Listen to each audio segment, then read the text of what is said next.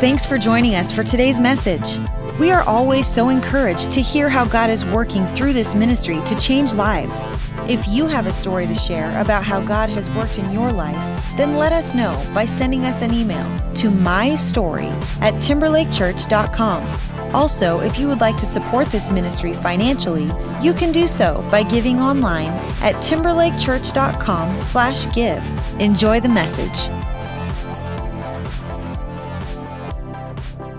Well, it's great to be back. I want to welcome those watching in Issaquah, Duval, and Woodinville, Bothell, as well. As we are in this series, Life Verse, I've been the last couple weeks in Central Europe. I left right after Easter Sunday and spent most of my time in Poland, had the opportunity to teach in a couple different churches, do a pastor's conference and a church planners training there as well. It is way different preaching with a translator. I just got to tell you that. I'd be saying something and I sort of felt like people were into it because I'd say something, the translator would say something, and then people would bust out laughing. The problem is that was the serious part of the sermon. So I don't know what he was saying, but he was killing it. And I just... thank the Lord for Google Translator. That is awesome. I don't know if I caused any problems. One person used the term international incident, but I think it was a great time. It was good to see what God is doing there, and good for us really to be a part of it, as we have been involved locally in so many ways and globally, really looking for opportunities to be involved in Europe. Talked to Pastor David about us next year sending a team over there as they plant more churches, and they use what they call English camp for kids. Vacation Bible school is really what it is. And so they love it when Americans come over there, and it's a great opportunity as there's new faith communities started. So it was a real good time, but I've got to tell you, I'm glad to be back. The other pastors, though, did a great job, didn't they? Yeah, you can... Well, one of the things that I want to do today is look at one of my life verses. And I have a number of them, but really these are the words of Jesus, and it's really meaningful to me as a pastor. When Jesus said, "I will build my church." And as I've been traveling in Central Europe, I really saw what God is doing there, renewing in an area which in many ways had been sort of spiritually dead, and just reading around the world what God is doing globally. I was reading that about 100 years ago, about only 10% of Africa was Christ followers. And now there's over 500 million Christ followers there. There will be probably more people worshiping Jesus in China than even in the United States of America this weekend. And so it's amazing what God is doing globally. But I want to look at how we apply this biblically and locally as well. Oftentimes, as we talk about church, about what we're doing together, we have all sorts of different concepts around that. A lot of times people, just in society, they get a caricature like, hey, this is going to be awful and boring. It reminds me of one of my favorite Instagram accounts. It's called Miserable Men, in which people upload men who are forced to go shopping. I thought I'd share that with you a little bit. I like this one here, this guy. Doesn't he? He looks like he's being punished, like he did something wrong. And this guy here isn't even trying to hide his enthusiasm, is it? His head cocked back, mouth open. He gave up hours ago. And this third guy is my hero. You know, he just stopped caring at some point. Well, I'm having a little bit of fun, and hopefully we get a better image of what it means, what we're doing together, not only as we're worshiping, but really what it means to be people who would be followers of Jesus Christ as he made that promise, I will build my church. What I want to do is I want to look at the larger context of the passage which that comes from. And it was a time when people were really confused about who Jesus is. And I thought, how appropriate, because we find that even so much today. And people are wondering, is Jesus just a prophet? Is he really the Son of God? And so we come to the passage in Matthew 16, verse 13, and we read this. If you'll take your outlines out of your program, if you haven't done so already. And it says, when Jesus came to the region of Caesarea Philippi, he asked his disciples, who do people say the Son of Man is? They replied, some say John the Baptist, others say Elijah, and still others Jeremiah or one of the prophets. But what about you, he asked, who do you say I am? Simon Peter answered, you are the Messiah, the Son of the living God. Jesus replied, blessed are you, Simon, son of Jonah, for this was not revealed to you by flesh and blood, but by my Father in heaven. And I tell you that you are Peter, and on this rock I will build my church, and the gates of Hades will not overcome it. And so what I want to do is I want to deconstruct that passage a bit and break it down. And what do we learn about church in general from that? The first thing that we learn from that passage is Jesus is the ultimate leader of the church. It's sort of interesting when people say, well, I go to this pastor's church or that pastor's church. And I know what that means, and that's great, and that's a sense of honor. But Jesus is really our ultimate leader, that we gather in his name to worship him, where it says, you are the Messiah, the Son of the living God. We also learned this about church, is that it's important. In fact, we get this view in our society sometimes, well, hey, I can be a Christ follower without going to church. And I think that is true, by the way, that you can be a Christ follower. I just don't think you're going to really mature in your faith.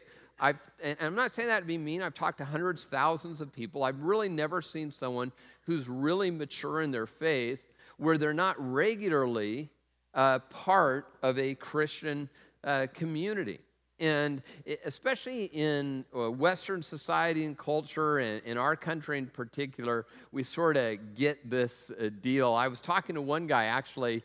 He has a Christian radio show, and he was saying, well, some people who listen to my show, this is the only church that they have because, there's really not many good churches out there, and so they listen to my messages, and that's sort of a better alternative. And I thought, man, that is sort of arrogant. The only problem is I think I said it out loud. Yeah, I'm not kidding. And so we're not BFFs. And there are plenty of good. I'm not saying every church is good. Some are actually sort of bad. They're like toxic, and you should avoid them. But there are plenty of places where you can worship God, where you can serve, and where you can encourage someone else and hopefully grow in your faith in the process. And that's really what we're called to do.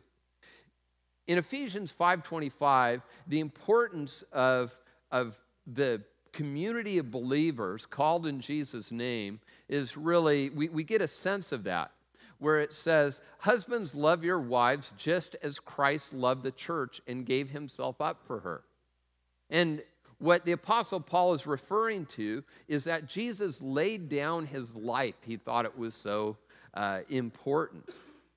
We also learned this, is that objective truth is essential.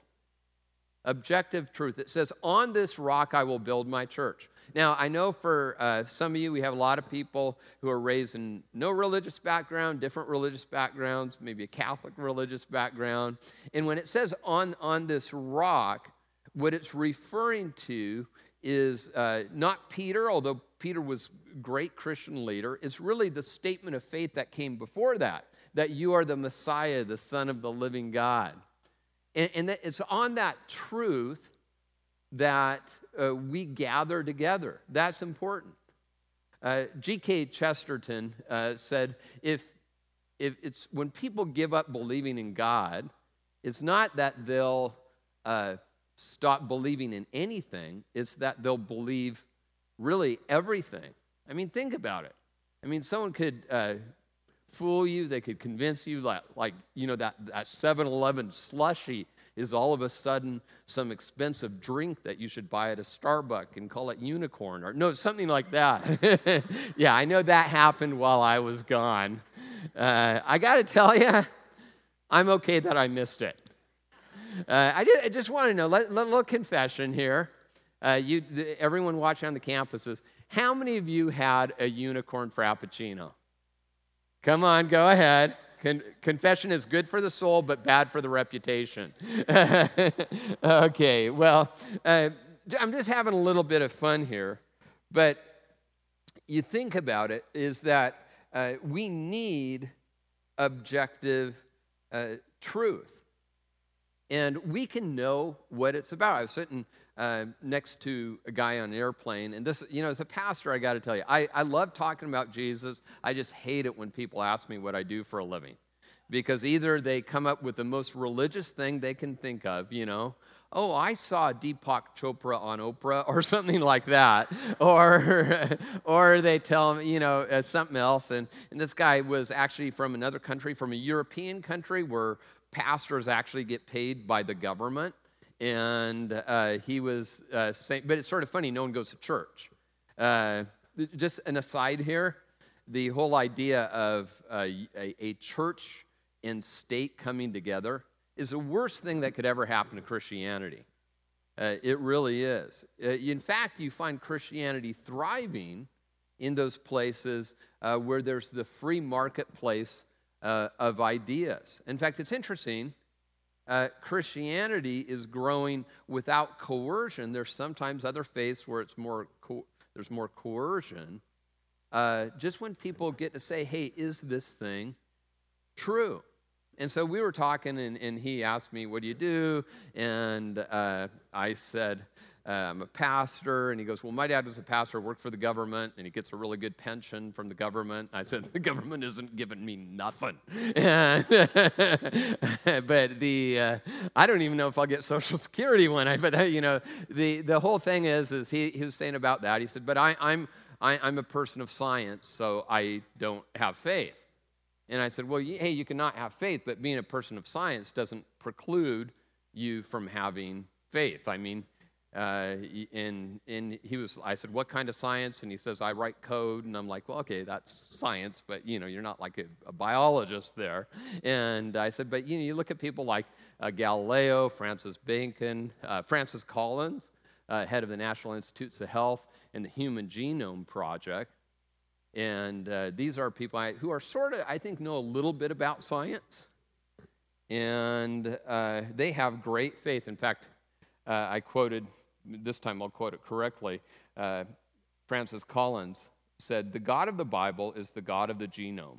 God can be found in the cathedral and in the laboratory. And so I think that we can really know objective truth. Total other aside, just sort of has to do with the sermon. There was a study done at Rice University really on scientists and faith by Elaine Eklund. And in U.S. culture, there's a lower percentage. There's about 22% of the population that would say, hey, I'm really active evangelical Christian. And in scientists, it's about 17%. It's a little bit lower. But there is this sense where people who know science can have great faith, although in Western Europe and in the U.S., there can be some sense of a little bit of discouragement and people making fun of them and all that. In fact, it was interesting as I was reading the study in Singapore and Taiwan that scientists who are faithful biblical Christians actually their percentage is higher than the general population in those two countries. So you can be a person of faith and just understand the complexities of science and all of that as well. Here's a problem is, I think, for Christians. And not if you say, hey, I'm just checking out Christian faith, and that's great. This is a place to do that. This is a safe place to really have your questions answered or just sort of wrestle with them. But I think for some Christians, what I've seen that disturbs me is really this sense of almost anti-intellectualism. And I'm not saying I'm talking about people who go through struggles with maybe it's politics or some societal issue. And that makes theological decisions without looking at the philosophical theological decision. I don't know if you get what I'm saying. I could be jet lagged still. In fact, if the sermon's not great today, it's jet lag, okay? But what I'm saying is, actually, I think people will say it's an intellectual objection. And honestly, I just think it's not intellectual enough. It's not philosophical enough. The problem isn't any intellectual objection. Is that almost like we check our brains at the door instead of saying, hey, I'm going to look at this from my experience with God and historically and archaeologically and philosophically and in every other way. And then if there's something in the Scripture that contradicts the way I think or I believe or I live, then I'm going to not just reject it, because I believe there are things that can be true that I don't like. We know that, right? You know, fudge brownies have a lot of calories. I don't like that, but it's true. But a lot of times, and I've seen this even with people who would call themselves Christ followers, is if I don't like something, then somehow it's no longer true. But there's objective truth, and we need that. And when we gather together, the Bible says it's iron sharpens iron. So we sharpen one another. See, the reality is it takes a team. We find that in this scripture as well. In fact, the verse right after the passage I read, it says, I give to you the keys of the kingdom of heaven. And what Jesus is saying, it's not some super secret power. He's talking to them about that confession of faith, that understanding that through Jesus there's freedom and forgiveness and hope. That's really how we approach God, and it's not through a religious system or through works. It's through grace. And when we understand that and we communicate that we can come into God's presence, and that can change everything about us from the inside. One of the great assignments that we have is to come to God and to worship Him, but then to also understand the implications for what does that mean for me to walk through life together with other Christian believers.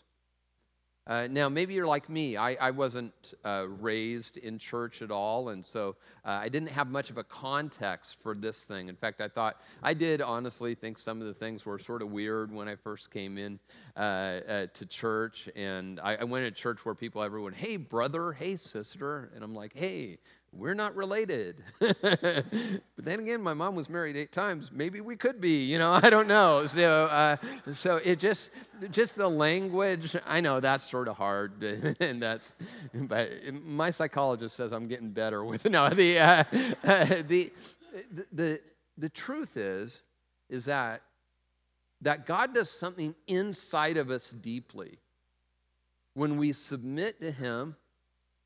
When we say, you are God, and I understand that, honestly, it's, as I said, a step, not a leap of faith to believe that and to worship Him.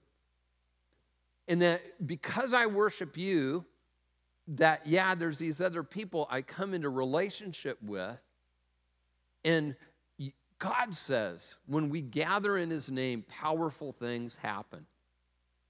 And we have seen in our church, in our, little, well, maybe not so little church anymore, we've seen God do powerful things again and again and again. Because we prayed, you've showed up, and you've worshiped, and you've been part of this crazy community. One of the things I've really never desired to do much more than to pastor a local church. I've been here for about 9 years, within San Diego before that, and it's been great. And the opportunities, though, have become fairly large for us even as a church. In the Seattle area, there are a lot of crazy things have gone out around in church, and so I work with a group of guys that are, younger pastors, and we're praying for them and their ministry as well. In fact, one guy, he pastors a church that's actually fairly good size, about 1,800 people, and he was saying the influence that this team has had. He says, yeah, I'm on your website, and I listen to all your sermons and all of that. I'm like, isn't there anyone else you follow? He goes, no. I said, so this is it. I'm like, it's that bad, but he's learning from us, and we learn from each other, and God is doing a really significant thing. And I just want you to know that. And it's not just that we're growing numerically and in so many other ways, but I believe that God has called us to be a better community together, but also to really help and bless others in other churches as well. Well, what is the invitation that we find in the Scripture? We find this invitation that's implicit in Jesus' words, I will build my church. The first invitation then and now is to make a decision to belong. Christianity is a team sport. It really is. As I said, it's not that we just go solo and we follow Christ. Like I said, I've never really seen anyone do that effectively for a long period of time. God develops our character through other people. For example, how would you develop patience without annoying people around, right? You think about that, you're like, oh, there's no annoying people around. You're the person, just want to let you know that. And so God does that when we come into community together. I love the fact that we get to make individual decisions. But as Jesus laid down his life for the church, and we follow Jesus, there really is a sense where there's not an individualism anymore. It's not this great, communist kind of thing, but it's this caring for one another, encouraging one another, loving one another, just as the Scripture says. Hebrews 10:24 through 25, it says this, and let us consider how we may spur one another on towards love and good deeds, not giving up meeting together, as some are in the habit of doing, especially at 10 a.m. games in Seattle. No, just kidding. But encouraging one another, as all the more you see the day approaching. And so really what he's saying there is we make the decision to belong. The first decision is just simply what you're doing. You show up. You say, I'm going to show up, I'm going to belong, I'm going to worship together. I have done a whole message on worship, and people will say, well, worship is something I do individually and all of that, and you certainly can. Just know biblically, almost every time it talks to worship, it's never talking about an individual. It's talking about a gathered group of people who come together and say, God, we recognize who you are and what you've done, and we follow you. But then there's that second part of that, and that's the decision not just to show up for us, but to show up for others as well. I went to a church in college. Well, it was actually right after college.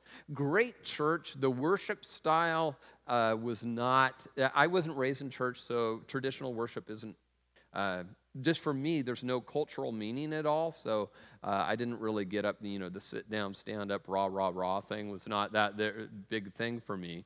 But I realized maybe it wasn't about me. And as I was 22 or 23 years old, I was living in Seattle. I was living in Fremont, which is a whole other story. And so I thought, well, maybe my assignment, God, is to find someone else who just needs encouragement. And so I made it my assignment every time I would go to church to do that. Now, we do a pretty good job of this as a church, but what if you, not someone else, you said, hey, I'm going to take this as my personal ministry. You can be an official greeter. If you want to do that, we'll put a name tag on you and we'll throw you out by the door. But what if you just said, hey, I'm not going to wait for someone to do that for me. I'm going to be that person. We get comment cards all the time back about, hey, we like the church, how friendly it is, how, smart the pastor. No, just we don't never get that. Quirky, I have heard that before. But what about you? What if that was your assignment? On the weekends, in serving teams and groups, and, wherever you find yourself, within the Christian community. As I've said before, every believer should have a ministry inside the church and outside the church. Today I'm talking about inside the church a little bit. And then the second really decision point then and now is to invest your life in what matters most. And when I say that, I know some of you are, is this going to be a stewardship message? Are you going to talk about money? Yes. No, I'm not talking about that today. We fear when we say invest our life, like someone's going to manipulate us. Because any of you have children? Yeah, you've been manipulated before, haven't you? But I don't want to do, it's not going to be like some timeshare presentation sort of thing. Last time I said that, someone said, oh, hey, I used to sell timeshares. I'm like, how? Did you repent to Jesus? I'm sorry. I always say timeshares are salesmen are people who got fired from used car dealerships for being too aggressive. But it's not this, I'm just having a little bit of fun. Please don't send me any notes. I was going to, anyway. What I'm just talking about is taking seriously the command of Jesus. Jesus, his last words to his disciples and really to us is this: therefore go and make disciples of all nations, baptizing them in the name of the Father and the Son and the Holy Spirit, and teaching them everything I have commanded you. Jesus is saying, would you invest your life in that which will last for eternity? I had one of the conversations I had Easter weekend. By the way, there were 7,590 some people or something here at Easter. A lot. One of the guys had never been to church and actually came from another culture, I think maybe another religious background, came because we were doing the Easter egg hunt during church services. And so his daughter was doing that, and he decided to wander into the church service. And afterwards, he was hanging out and was like, hey, this is way different than I'd heard Christianity was. And he said, I'd like to go to that Bible class this Wednesday. And I thought, that's why we do what we do. For people who would say, God hasn't been on my radar, but it's starting to make sense. I don't feel dumb or like anyone's embarrassed me, but I think there's a challenge there. And I don't know about you. I want to invest my life in that. And God is doing something incredibly unique here through your ministry. And he is building his church, not just with more people, but I think in a deeper way as well. It's also to take your next right step. That's part of what the challenge is then and now. It says in 2 Peter 3:18, grow in the grace and knowledge of our Lord Jesus Christ. I love that where it says both grace and knowledge. The idea is, yeah, I learn more about God, but do I have God's grace? Do I have that compassion? I really want us to more and more unleash that kind of compassion in our community, but not just with a sense of, oh, we're good people doing good things, but we're responding to God's work in our life.